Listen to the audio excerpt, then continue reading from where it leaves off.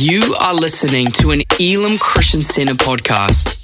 We hope that you are inspired, encouraged, and empowered by the message you are about to hear. Morning, church. Great to be back preaching this morning and at home base at our local church. I've been out preaching at some other churches, but let's face it, there's nothing quite like preaching at the best church on the planet.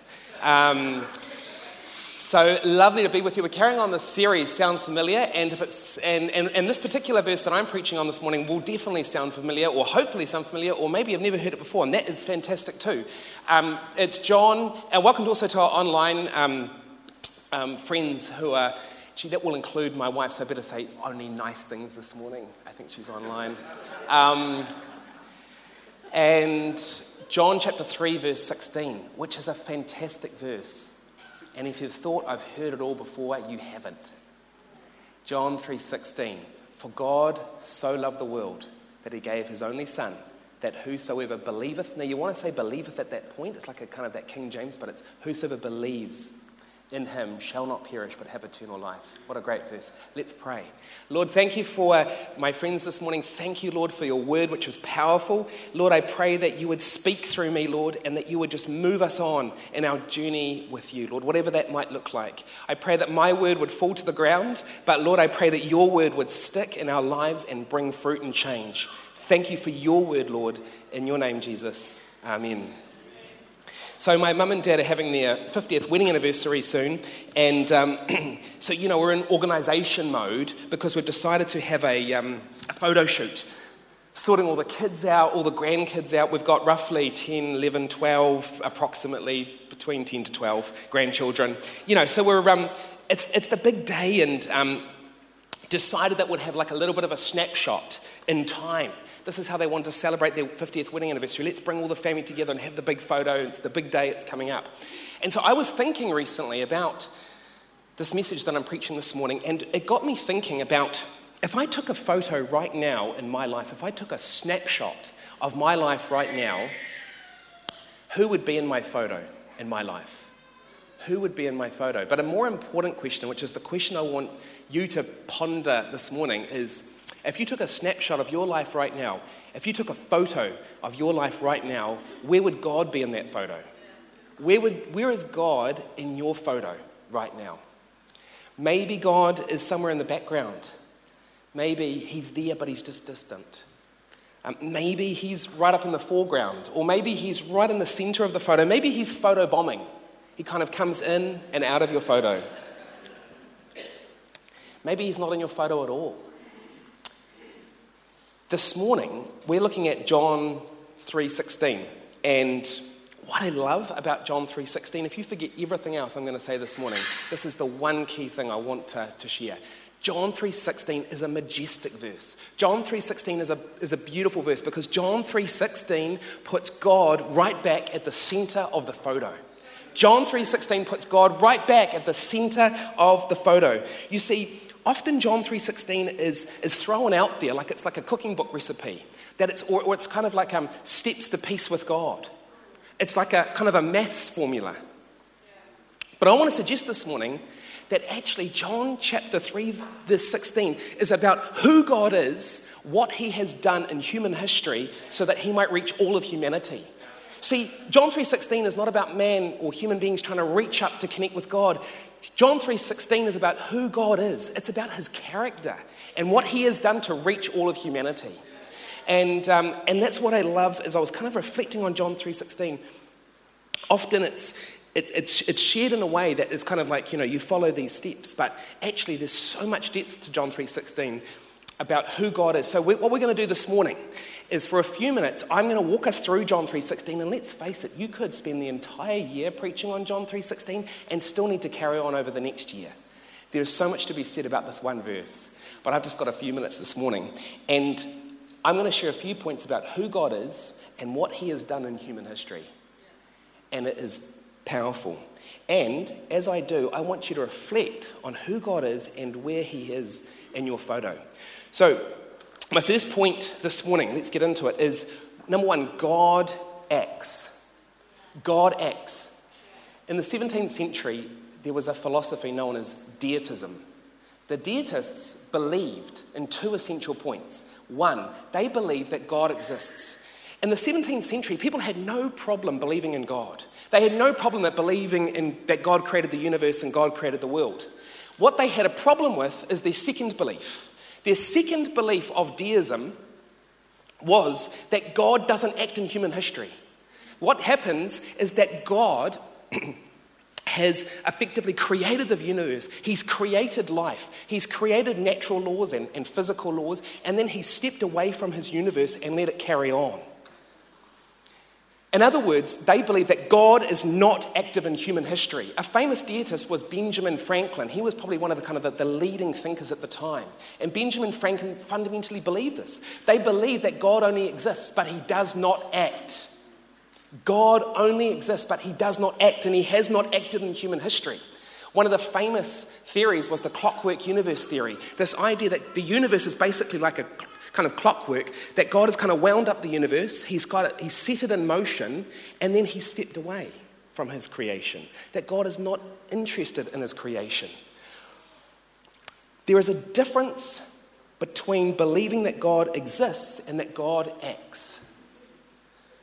And so I was thinking this morning about my photo and your photo.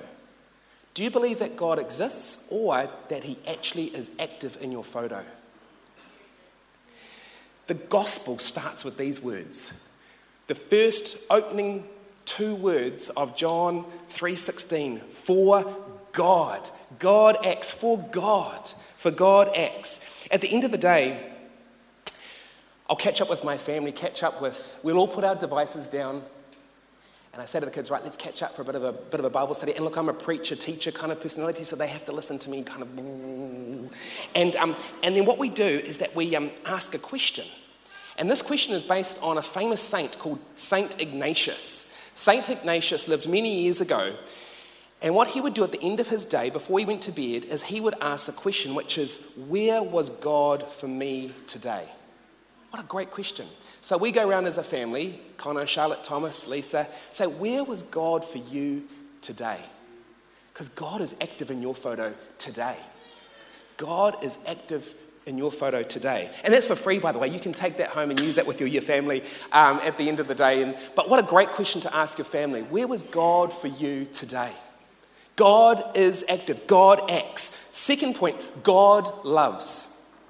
God loves. For God so loved. So loved. You see, the deists say that God is not interested in the sad world. That God simply created the universe, that he created the world and then he stepped apart from it and he's not interested. But the gospel says no. For God so loved the world. So loved the world. Let me break this down for you. So loved. The Greek word for so is translated in this way. So a better way to actually translate John 3:16 from the original Greek would be to say, for God in this way loved the world. For God in this way loved the world. God's love for the world was not demonstrated in feelings, but in action. For in this way, God demonstrated his love for all humanity. In this way, so loved. Secondly, world. The Greek for world is cosmos. Now, I'm a lawyer, so you've got to watch my spelling here, but cosmos is K-O-S-M-O-S. And it was a deliberate choice to use that Greek because the gospel writer John was trying to emphasize God's universal love for all of humanity. God loves the cosmos. He loves everybody. The gospel is for everybody. And that would have been so confronting for Jewish Christians. Remember, in the early church, most of the Christians were Jews. And for them to hear that the God of Israel didn't just love Jews, but he loved everyone would have been so confronting. The God of the universe loves the whole world. God loves everyone. It does not matter your ethnicity, culture, creed, Gentile, Jew, young or old. God loves everyone. The gospel is for everyone. And as Christians, we are called to reflect God's love, even on social media. I was thinking about this recently, right? Like I've been looking at posts coming up on my Facebook page and Instagram page.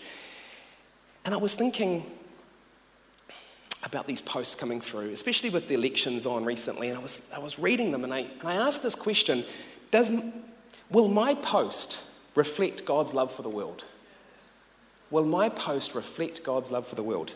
I want to suggest this morning that God so loved the world is more important than my political views. God so loved the world is more important than my views on immigration. God so loved the world is more important than my views on any other subject. God so loved the world is more important than my thoughts on any potential political figure at any time, right? God so loved the world. God so loved the world. How do I reflect God's love? And so I was thinking this. God so loved the world means God is colorblind. He is creed blind. He is culture blind. He is ethnicity blind. He is status blind. So when I go back to my question I asked at the beginning, who is in your photo? Who is in your photo that God is asking you right now to reflect his love for? And the way he does. God so loved the world. I was a partner at a law firm until earlier this year. I left the firm and I decided to set up a new legal practice. And I practice as an employment lawyer, and I've said this before on the stage, but I was thinking about what should I name the firm? What should I name the firm? And I was reflecting on it and thinking about it.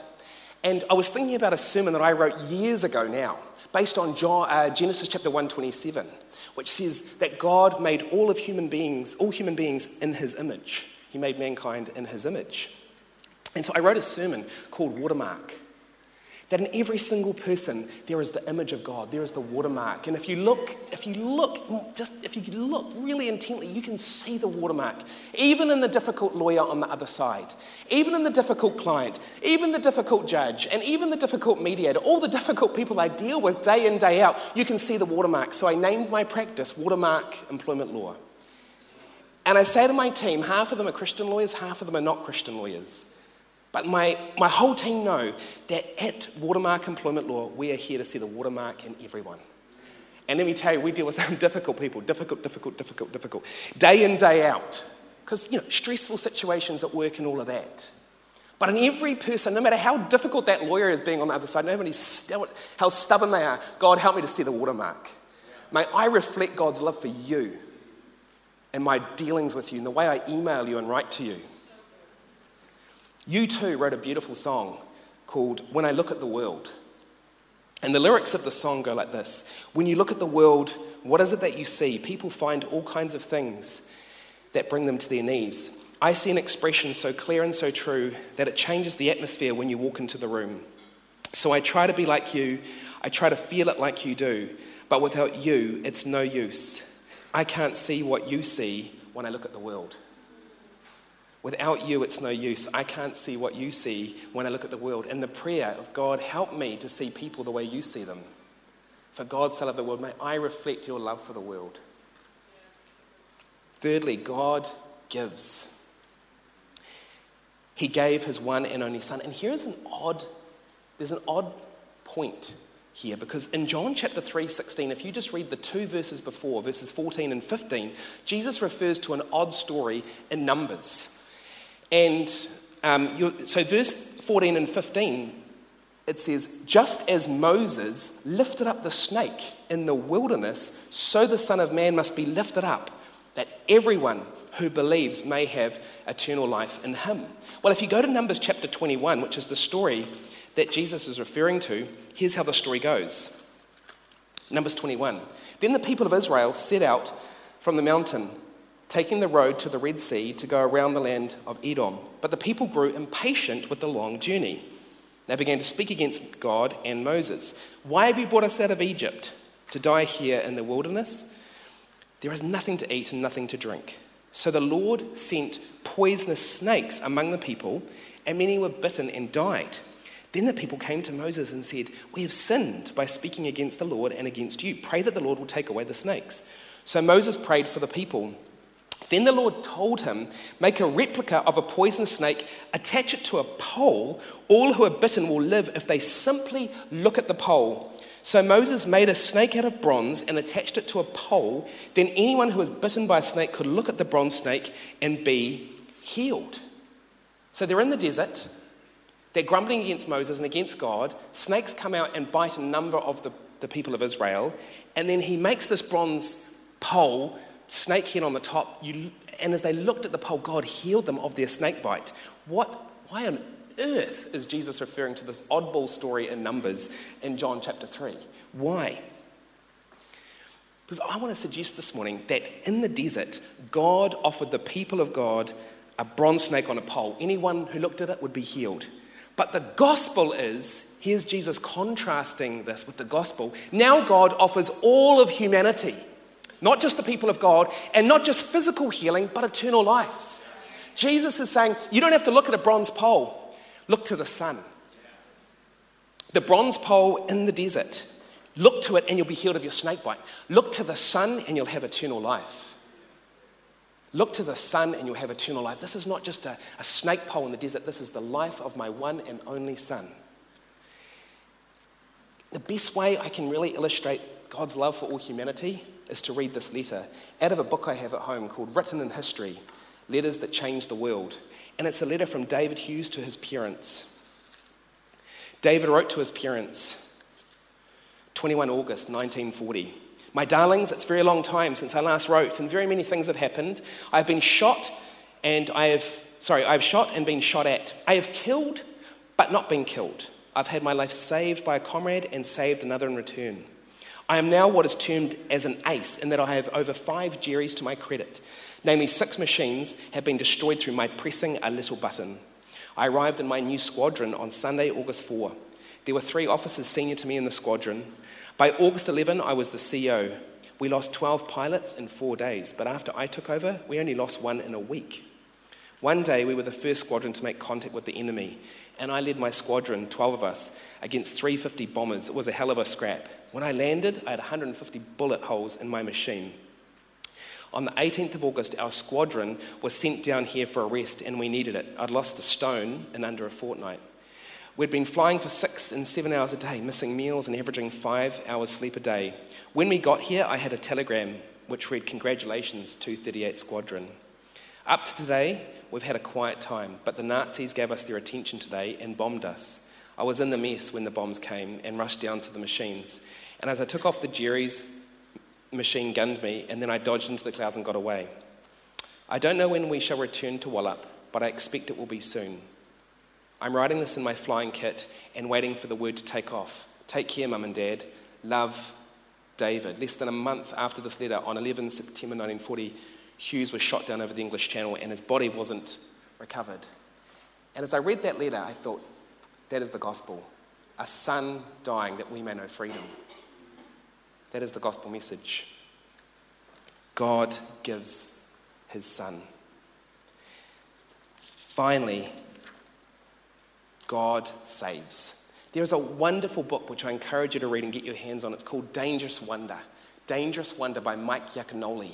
And in the book he talks about, have we lost the wonder of the gospel message? We hear John 3:16 and we thought, I've heard that before. But how do we recapture the wonder of the gospel message? Because I want to suggest this morning that sometimes God will fade in our photo when we lose the wonder of the gospel message. You know, we think the gospel message is one of like those boring workplace policies that employment lawyers draft that no one cares about, and it sits under the computer screen and kind of props it up at work, one of those boring workplace policies. No, the gospel is life-giving. The gospel is not like a policy. The gospel is life. In fact, God, I think, comes into the center of our photo when we realize that the gift of the gospel is eternal life. And eternal life is what we need, because eternal life deals with our past, our present, and our future. It deals with our past, our present, and our future. It deals with our past because, I love this, my favorite verse, 2 Corinthians 5:17. Therefore, if anyone is in Christ, he is a new creation. The old has gone and the new has come. Eternal life means God has dealt with our past, starting afresh. The new has come. God, let me never forget that the new has come. The old has gone. Eternal life speaks to our present. Eternal life speaks to our present. One Bible commentator wrote it like this: eternal life is more than endless existence. It is sharing in the life of the Eternal One. It is sharing in the eternal life of the Eternal One now. When you go to work tomorrow, when you go and do life tomorrow, it is sharing in the life of the Eternal One today, tomorrow, right now. Eternal life is for our present. And thirdly, eternal life speaks to our future. The Bible promises a new heavens and a new earth. We will continue to live out eternal life. But eternal life doesn't start then. Eternal life starts now. The life that deals with our past, our present, and our future. And this is what Paul writes in Romans 1:16. For I'm not ashamed of the gospel, for it is the power of God unto salvation for everyone who believes. And that word power is translated dynamos in Greek, which means dynamite. The gospel is not a workplace policy. It is nothing short of less than dynamite in our lives. It is dynamite because it has the power to transform everything, our whole perspective on life, perspective on our relationships, our whole perspective on work or finances and marriage, everything. That's what the gospel is. And it's so easy to lose the wonder of the gospel message when we think it is just a few steps to peace with God. You tick some boxes. But that's not the Bible. What the Bible says about the gospel. The Bible says the gospel is dynamite because it transforms our perspective about everything. The most important prayer in Judaism is called the Shema. And the Shema is, "Hear, O Israel, the Lord is our God, the Lord is one." And it wasn't just a prayer for the Jews. It was a way of living. In fact, what they would do is the scribes would write it on a parchment, the Shema, and then they would put it in a little box called a mezuzah, and they would tie it from the door frame in every kind of room in the house. And so every time you walked under the doorway, you'd be reminded of the Shema. "Hear, O Israel, the Lord our God is one." And that was your framework, the way you looked at the world around you. You looked at life through the schema. And I wonder this morning, if you were going to write a schema, what would you write? What is your perspective? What is the way you look at the world around you? Because John 3:16 is the schema for life. God acts, God loves, God gives, and God saves. At Wimbledon, at the centre court, for every tennis player that goes out, and I haven't done this, but for every tennis player that goes onto centre court at Wimbledon, they go into a doorway, and there's a quote on that doorway which is very famous. And as they go out to play that game of tennis, they look up and they'll see this quote: "If you can meet with triumph and disaster and treat those two imposters just the same." That's the schema as you go onto Wimbledon, onto centre court.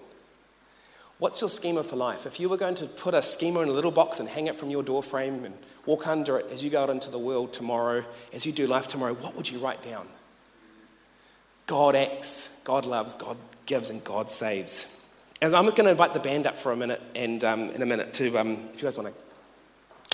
And I'm going to finish off with something from Sesame Street, because Oscar the Grouch reminds me of my wife a little bit in the morning. And and Sesame Street has this educational component to it. And Oscar the Grouch, he's a bit grumpy about life, and he's having a chat with a child, and they're talking about how he should have a better attitude, be a bit more positive. And Oscar the Grouch lives in all this trash is all around him, all this rubbish. And he's trying to think about how he sees the world around him. And then they, obviously, as Sesame Street grows, they break out in a song, and I think it's a great song. And the song is entitled, "I See a Kingdom." And here are the lyrics. Listen up, because this is all I have to say. This could be the thing to get you on your way. Just imagine what is old and new again. Maybe then you'll understand, I tell you. Take a look around and tell me that you don't see just a worthless pile of garbage and debris. I see a kingdom shining bright. I can see the colours coming through. You'll find the beauty if you look at something right. It's all about your point of view. And life is all about your point of view. Everywhere you look, a story can be told.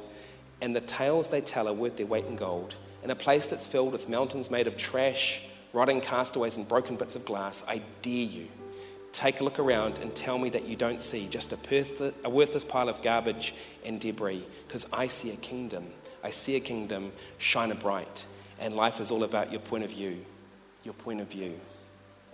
John 3:16 transforms our perspective on everything, because it is about who God is and what he has done, so that all of humanity might come to know him. And so as I finished this morning, I was actually going to give you a little piece of paper and you could write with a photo frame, you could put where God is. But I want you to reflect on this week. I encourage you to reflect on this week. I've been reflecting this week as I've been preparing this message. Where is God in my photo? Where is God in your photo? The gospel changes everything. Let's pray. Father, thank you for my friends here this morning. Lord, I thank you that the gospel is nothing short of dynamite. And I just, and I pray that this message, Lord, would just not be another kind of sermon to kind of tick the box. But Lord, I pray Father, I pray that you would help us to embrace the gospel, that it would be our schema, that it would be our perspective, the way we see the world around us. Lord, we are frail and when we struggle, but I pray you'd help us, and we look to you, Lord, to help us in this journey. Thank you, Jesus. Amen. Thank you for listening to this Elim Christian Center podcast. Please subscribe to keep hearing more life-changing messages. For more information about our church, please visit www.elimchristiancenter.org.nz.